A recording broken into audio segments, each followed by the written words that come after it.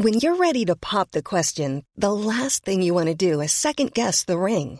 At BlueNile.com, you can design a one-of-a-kind ring with the ease and convenience of shopping online. Choose your diamond and setting. When you find the one, you'll get it delivered right to your door. Go to BlueNile.com and use promo code LISTEN to get $50 off your purchase of $500 or more. That's code LISTEN at BlueNile.com for $50 off your purchase. BlueNile.com, code LISTEN. Burrow is a furniture company known for timeless design and thoughtful construction, and free shipping, and that extends to their outdoor collection. Their outdoor furniture is built to withstand the elements, featuring rust-proof stainless steel hardware, weather-ready teak, and quick-dry foam cushions. For Memorial Day, get 15% off your Burrow purchase at burrow.com/ACAST and up to 25% off outdoor. That's up to 25% off outdoor furniture at burrow.com/ACAST. Well, joining us now to pay tribute to former Cobh Ramblers manager Liam McMahon, who we lost this weekend, is Fergie McDade. Ferg, thanks for coming on, first of all. You were in the Liam McMahon team of the 80s and that unforgettable FAI Cup run to the semi-finals back in 1983. First of all, what did he bring to the table as manager? Well, Liam was very, very organised in everything that he did, down to training sessions, team talks. Nothing was left to chance. Everybody knew what was expected of one going onto the pitch. So, from that point of view, he was a very modern thinking for the times. He was very well trained in his coaching methods and made, for us, training very, very interesting. It wasn't just lapping pitches all the time, but it was, the ball was very much involved, and he really was into it. He was a real football man, and the football part of it was the part that he brought to us. And a huge organisation, of course. How significant was that cup run to the semi-finals in 1983 for Cobh Ramblers? When you look at 4 matches, 712 hours of football, and a total of 90,794 spectators in 4 games. Unreal, wasn't it?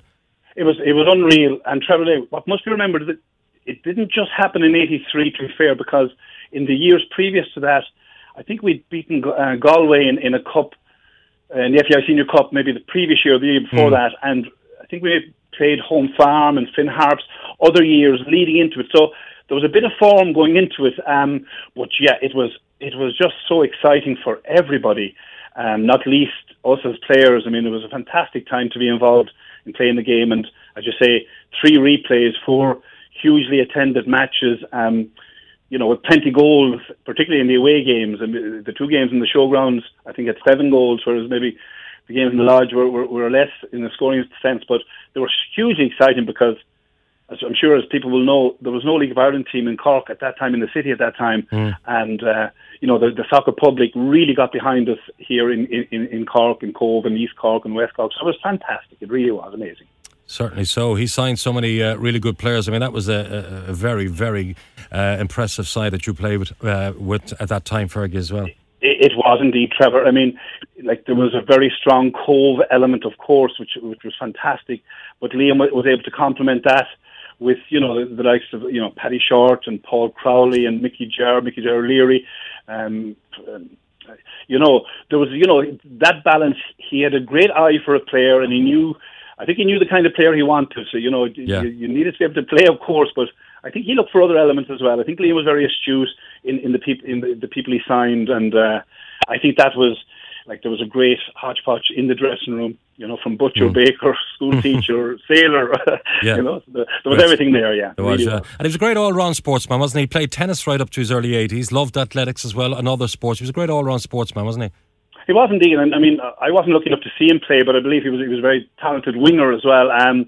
Tennis, he was mad for tennis. I mean, we were very conscious that, training sessions would be finished, and Liam would be grabbing his tennis racket and heading out to Rushbrook, and he maintained that interest up to very late in life, which is fantastic for him. He was very proud of being able to play, a different game as well, which was nice.